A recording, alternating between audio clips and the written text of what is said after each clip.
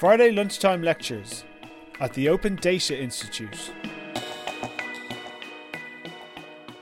Well, thanks very much for letting me come here and talk to you about our open data journey. I expect over the course of the next 20 minutes or so, maybe even half an hour, I'm going to melt in front of your very eyes. So just warn you in advance. So just to start off, really, a little bit about the Environment Agency, and so you understand what the organisation is that I work for, what we do, what's important. So the Environment Agency has been around since 1997. It's here in England to protect and improve the environment. It used to be England and Wales, but over the last few years we've gone through a gradual separation. So Environment Agency covers England. We've got 10,600 employees based across the whole of the country. We've got head offices, our main head office is in Bristol, we've got another office in London, but we have area offices all around the country. Our job is to regulate major industry and the waste industry. We look after water quality in rivers, and we look after water resources, so abstractions, we do things like drought. We also look after fisheries, and you may have come across us looking after and being involved in flooding. All of that activity is underpinned by data and information. That's what powers our organisation and helps us make the decisions we need to make. So, who am I and why am I here? I've been working in the Environment Agency since 1998, and I know I don't look old enough. It's the water quality, it keeps me looking young. I started off throwing buckets in rivers and wandering around landfill sites and collecting data from the environment, moved through to analysing it and using it to do reporting and targeting our activities. And more recently, well, since 2001, I've been involved in sharing our data with third parties. So that's actively going out and working with other people for them to use our data and information. I manage a team. So Open Data Manager is kind of like my new job title. The team that I manage within the organisation is the team that has been responsible for commercialising Environment Agency data, so making revenue from the Environment Agency data and information. I thought this wasn't going to work. I'll try again. So I know you can't read this one, because when I tested it on here, it didn't come up. So what I'm going to take you through over the next little bit of time is three bits on our open data journey. I've kind of added the third one very recently in light of some of the stuff that's been in the press over the last week that you might have come across, so we'll touch on that at the end. What I've called our open data incident, how we've made decisions around open data, and then what the future looks like for us. I should have said it earlier on, if any of you have got any questions or something I say is not clear, just shout out at any point. So, in the past, since 1997 actually, we've been sharing our data and information from a central point widely for people to incorporate into products and services. That was in response to companies coming into our local offices and effectively photocopying records and then digitising them themselves and creating products off the back of it. We thought we should be doing this ourselves. One of the fundamental premises that we were doing then is that we should recover some revenue from that. We should charge people for accessing and using our information to make their environmental decisions. It fitted with the government policy at the time, so we've basically been charging for data since 1997. Initially it was everyone, so public, private, commercial, non-commercial, we would charge. The only exception was if it was a very, very, very small bit of data for your individual locality. So a national data set we would charge for. In 2010, we changed that to only charging people for the commercial use of our data. So we now receive about £6 million worth of revenue per year from people using our data in products and services, predominantly conveyancing. So if you do a property search report, or get a property search report when you're buying and selling a house, invariably it will have our data in it and we get paid a royalty for that. Alongside that, and this is the balancing bit, we've been exploring open data. And what I mean by that is we've been releasing some of our less valuable, in terms of we didn't think we could get a revenue from it, data as open data for a reasonable amount of time. And with one notable exception, which is the bathing water data, which we've released I think now for 5 years or so as linked open data. So there's products and services built on that, and from the start that was designed to be free. So we've been kind of dabbling, but very much focused on making some revenue. One of the other reasons that we went down that route is, for us, the contractual relationship that we had with the people using our data was really important. We were worried that people, if they took our data, just incorporated it, and we had no control over what they were doing, they would use the wrong data, the wrong information. It wouldn't be shown in a way that was appropriate to what they'd been given. So that kind of one-to-one relationship with the people using our data was important.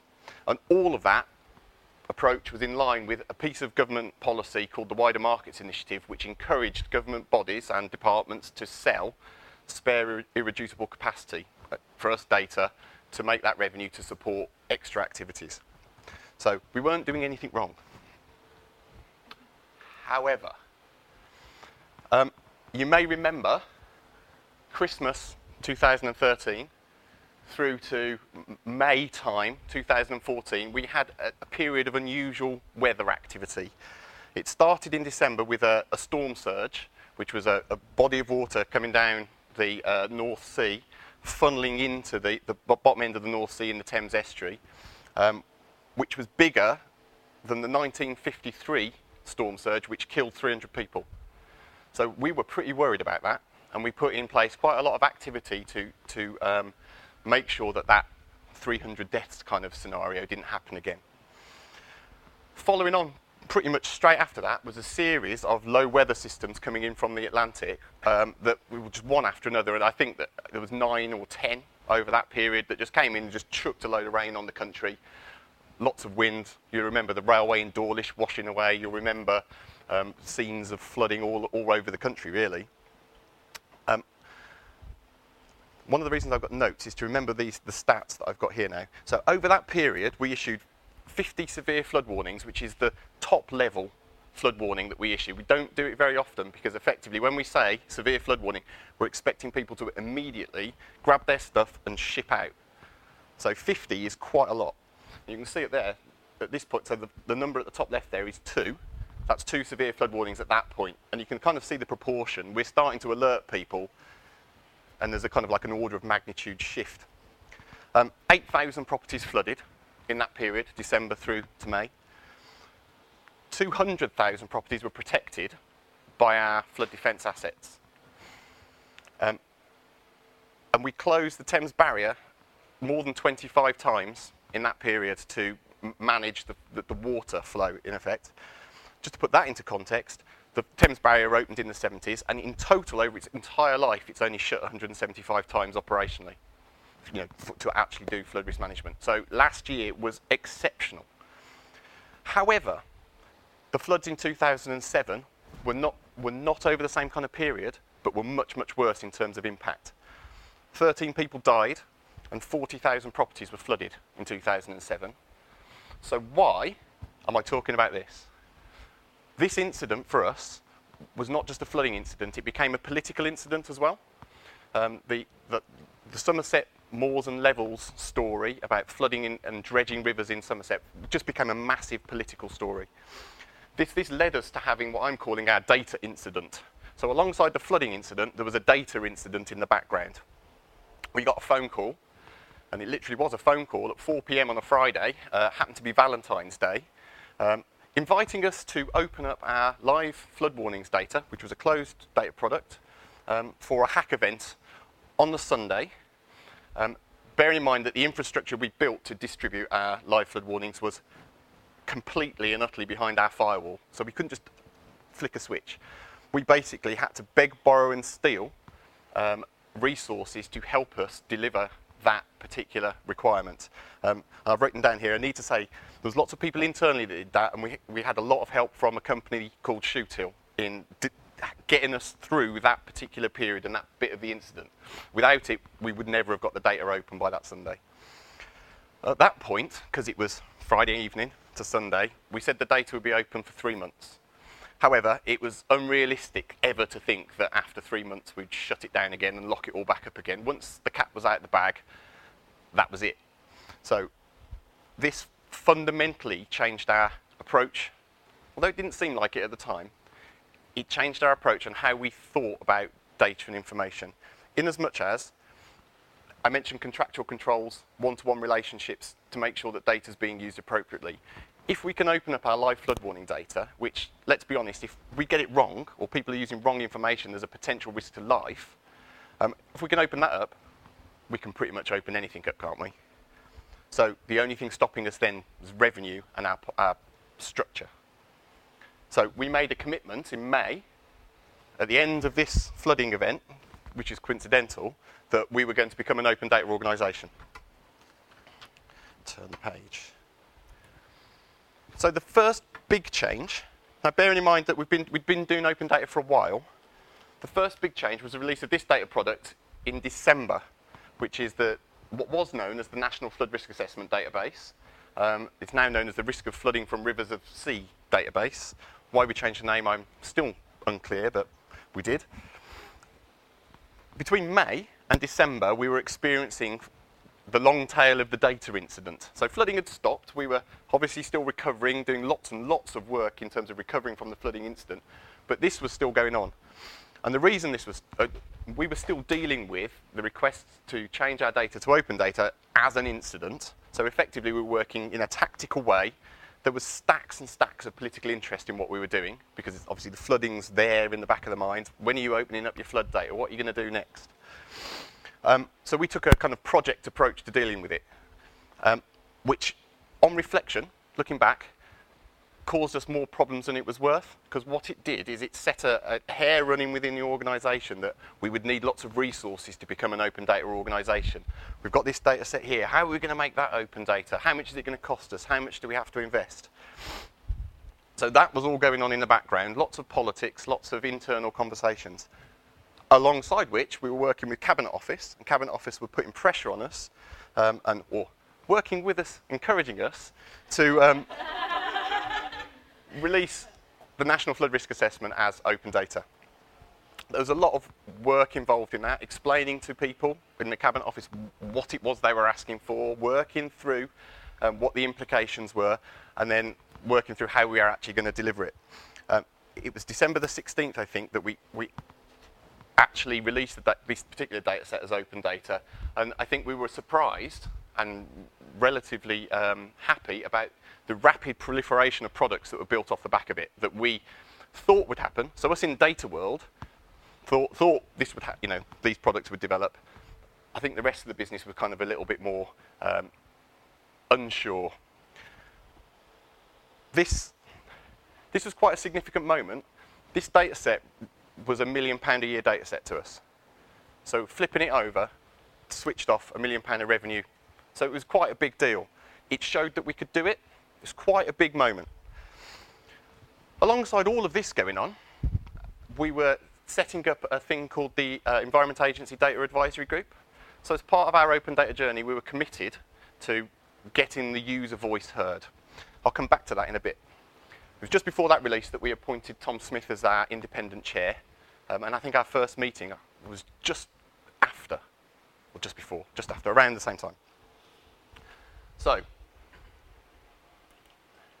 that was the end of part one. Moving into the end of part two, so the start of part two, sorry. I think the release of NAFRA was effectively the end of that incident phase. We'd basically given up that £1 million worth of revenue. That reduced the political pressure on us quite a lot. We could be then seen to be playing ball with this open data agenda. It gave us the ability to sort of stop and think for a bit, draw breath, work out, right, this is interesting, what we're going to do next. The two key things that were important to me were making sure that we started to adapt the organisation, because whilst open data wasn't a project and it wasn't going to be a massive additional burden, we did need to adapt how we did things to make sure that we were going to be able to do open data properly going forwards. And alongside that, it was really important to maintain momentum. So the pressure from externally from Cabinet Office kept everybody very interested. It made the decision to make NAFRA open data very easy, in as much as the pressure was there. As soon as the pressure comes off, it was how do we maintain this? And this is where the Data Advisory Group, I think, started to play its first key role. By having the user perspective engaged, and these are people that are pretty reasonable and pretty balanced in the main, although they believe in open data, Helen's laughing at me, we on our side, so we've got a group of people who represent our users. They're not just the people that we know, but they represent a cross-section of people who are interested in advising us and helping steer us through this journey. My executive director, Miranda Kavanagh, comes to that group and hears what the users are having to say about our data, what we're doing, our approach, and how we're moving forwards. And through that forum, I think steady pressure has been maintained on us to keep stepping forward. Every meeting that there is, Miranda's interested to make sure that we've actually moved forward and we've delivered what we've said we're going to do, and we've got some good news to be sharing. So it's back to normal. We've got some time. We start planning. We start thinking about what's next.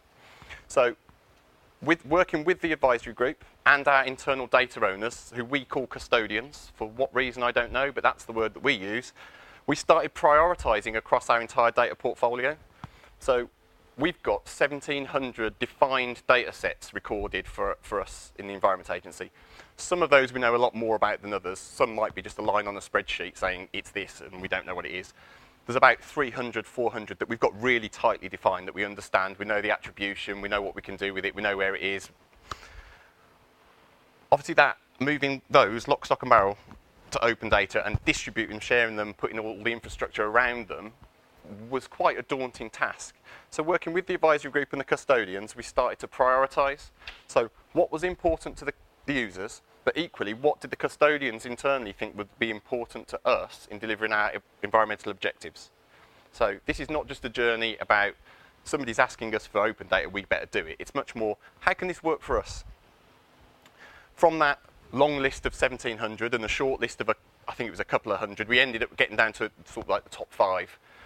And with those top 5, we can then start working through what are the obstacles, what are the barriers, what do we need to do, who do we need to bring with us, who do we need to convince, in a much more targeted manner. Because obviously when you've got a big wad of data, it's really difficult to engage with all the right people at all the times.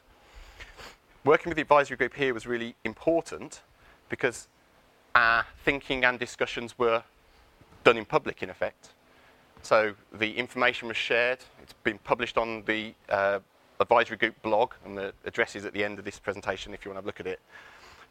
So by being transparent in that way, we showed the commitment that we were actually taking this seriously and we were moving forward. And again, this gave us more time to breathe, to actually do it properly and put in place the right kind of process to get through. I've drawn a little picture on my notes here of an elephant, because there's an elephant in the room through all of this, which is, and I think it was one of the first things that was said when we started talking about prioritisation, is we already know what the most important data is. It's the stuff that people pay for. Get that out open first. It was like, right, okay, that's a fair comment. So charge for is our high impact data. It's our high value data because people have paid for it over decades now. So we know that that's the most important stuff. We had to come up with, and we're still working on, a credible plan to migrate our charge for data to open data. The reason we need to plan, and it's not just like that, is to give up 5 million quid's worth of revenue, because bearing in mind NAFRA's gone now, so it's gone down by £1 million, is quite a significant thing to do when everywhere else is driving austerity through. So there's not enough money in the public sector. Everybody else is, we're all cutting back, retrenching, and there's a £500 million, sorry, not 500 million, as if, £5 million pot of money that we're just going to go, no thanks. Quite a bit of a journey to bring people on there. But we've got there. So a month ago, 3rd of June this year, I took a paper to our executive directors team. So that's the top of the organisation, in effect. That group's chaired by our chief executive. And that paper had 2 key bits to it, which is it outlined a transition plan and got them to agree to a transition plan that all of our data would be, our charge for data would be open data by April 2018, with 2 steps in between. So effectively, a third of the money would be given up next April, a third of the money would be given up April 17, and everything else goes April 18, and after that, we don't charge for data anymore. The reason for doing it like that was it was just too much to swallow in one hit to give up the 5 million quid. But this picture illustrates the other part of the decision that was made that day, which was that all of our LiDAR data, which I think it'd be fair to say the feedback has been that it's probably our most important data set in terms of its multiple uses by multiple people, will be made open on the 1st of September this year. It's just worth reflecting on the discussion that happened in that room about that decision. So there it was on a piece of paper that I'd written with some help from other people. I'll claim the credit. Outlining how we will be giving up a significant revenue stream from this very, very valuable data set, and we'll just give it away. And the start of the discussion was pretty much about, well, how much does it cost us to collect all this stuff? Why on earth would we give this to people like the Ordnance Survey, who are then going to make money off the back of it? Why would we do that? That's mad. But then I introduced the conversation, steered the conversation towards, well, what would the impact of making that data open be on our area operational staff? So these are the guys that sit in the area offices all around the country, that if a developer wants to build right next to a river, they have to do a flood risk assessment. They send that flood risk assessment into the area guys. They then need to go through it and check whether the model that they've used is correct, or we agree with it, whether the proposals that they've made to mitigate flood are okay, and then they approve or say no chance. At the moment, the data that people use to do flood modelling is not just from the Environment Agency. There are a multitude of people that do flood modelling in this country. So they could be using data from any source. I can pretty much guarantee you that they won't be using this data to produce those flood models. So the argument that I put to the executive team is, by making this data free, those flood models will be improved by using the best quality height data rather than stuff which is at 1 metre or 2 metre resolution. Some of this is 25 centimetre resolution. That makes the people in the area's job easier. They know that the models are built on the best data. It will be easier to trust them, and therefore it will save us a bit of time and a bit of effort.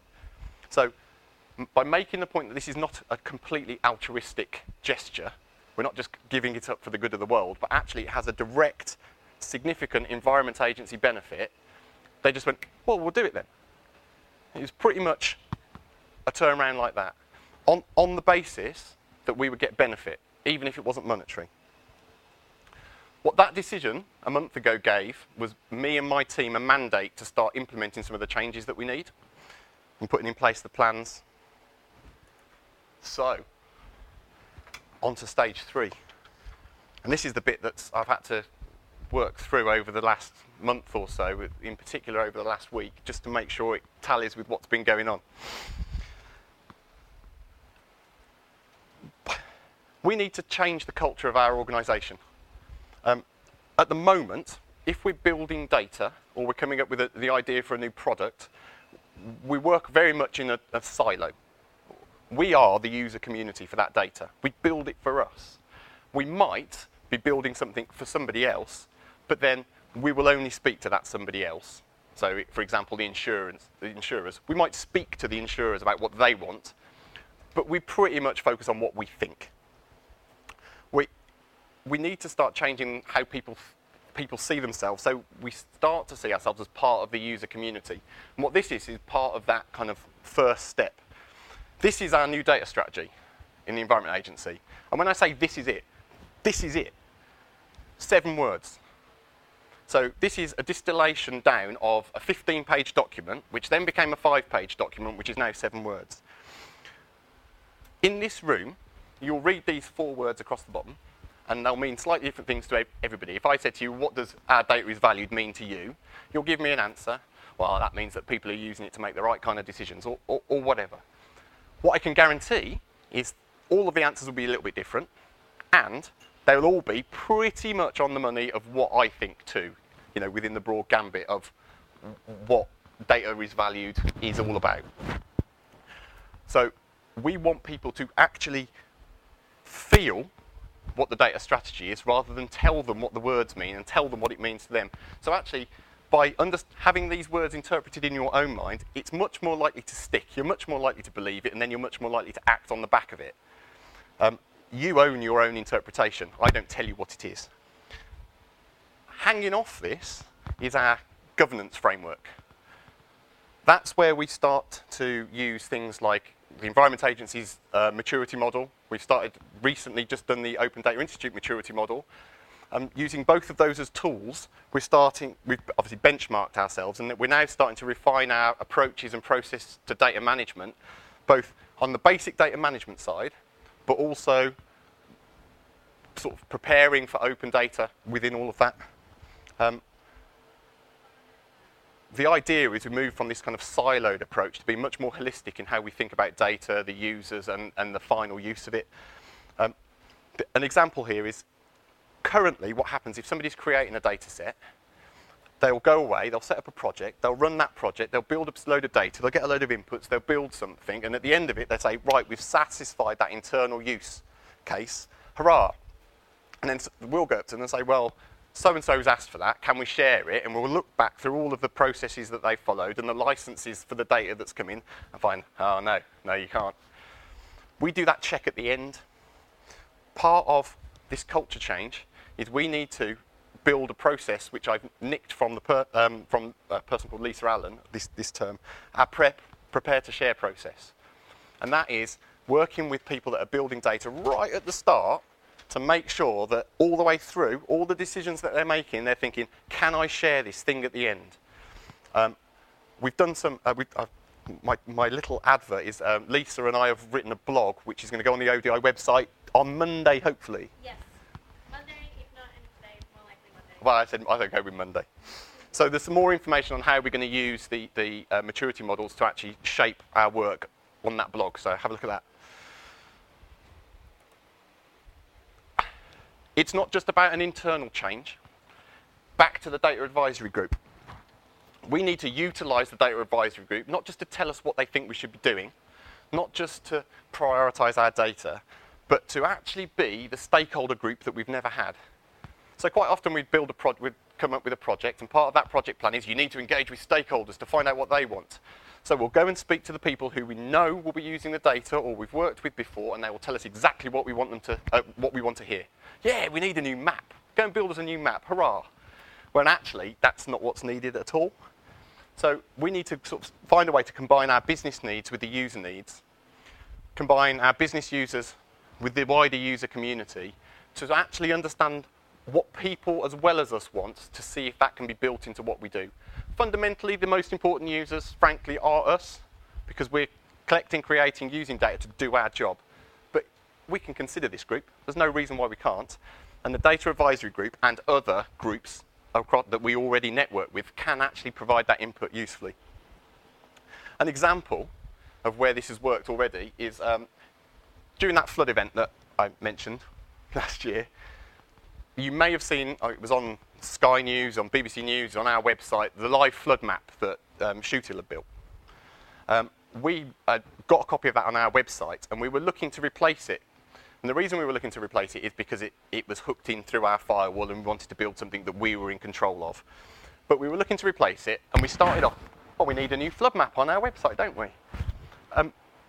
But we followed the GDS user story approach, went out properly, consulted proper users rather than the people that we knew, and basically the feedback was, we don't care about a map, we just want to know if where I am now is going to flood. That's all I want to know. So if you go on to the website on gov.uk now, which relates to live flood warning, the first bit you see is do a search, find out if you're at risk of flooding. You can get to a map, but the first bit is that engagement. There's a link to that at the end as well, so you can have a look at that. The next bit is about trusting these people. We've been grown up as a tele-organisation populated with experts. We're data experts. We know what we're talking about. We do rainfall, we do weather, we do hydrometry, we do all that stuff. So we can tell you what you need. The change that we need to sort of move through is actually over the last 10 years, there's a whole group, as shown here, of people who know how to do data as well. It's not just us anymore. We need to trust people that they can, if we just give them the raw data that we hold, that they can do something with it. They will understand what it's suitable for if they read the materials we provide with it, and they can be trusted to do sensible stuff. Any poor use will be spotted, outed, and discredited, rather than policed by us. So, what else? this was me on a cooler day, and I don't mean I was cooler, I mean the temperature. Going out, doing more of this, talking to people about what is the journey that we've been on, actually providing the resource of our experience to others. So across government, people are at different stages embarking on or well on this journey. So I've been to talk to, I've done, this was the Inside Government seminar back in, I think it was that March, did in March. I've spoken to Ofcom, just done stuff with DEFRA, Centre of Ecology and Hydrology, British Geological Survey, Ordnance Survey, talking to them about what have we gone through on our open data journey, what's important. And it's not just the stuff that you would imagine. I had a really interesting discussion with Ofcom about how you work with lawyers. It was a fascinating discussion. So more of that. And kind of to conclude, really, the future is, open is just how we are. So we've got this plan, we've got to follow the plan through, and we've got to get there. You'll have seen this last week, hopefully, where our Secretary of State gave a speech talking about DEFRA opening up 8,000 data sets. Well, we're now part of the project that is looking at how we're going to do that, sharing our experience into that project. It's an ambitious target, but I think it's an achievable target because the will of the top is there. And that's the critical bit. Up until now, it's been very much the data geeks, no offence intended, of course, the data geeks very much believing in this and trying to push the agenda. Now we've got somebody who's basically the top of the whole show telling us that this is what we're going to do. We're going to be sticking with our current plan because DEFRA have said they're happy with our current plan, so that is moving our data open as quickly as possible and the charge for data by April 2018 all being open. So that's the plan, and we're going to be sticking with that, but this is where we're going. The kind of final bit, so what's the next, when I do this presentation in another year, what's the next bit of the journey? And I think that that's going to be the most interesting bit, because that's working out who, how, and when we start to work in partnership with other people. So rather than thinking we need to build things ourselves, or think that we're the only people that know how to do stuff, when the resource, our data, is open, people will already be getting ideas and thinking about how to develop stuff, which will actually help us. How we pick and work with different people is going to be the next big challenge, because there's going to be lots of stuff out there. How to use open data to better deliver our organisational outcomes. And that was kind of where I wanted to end.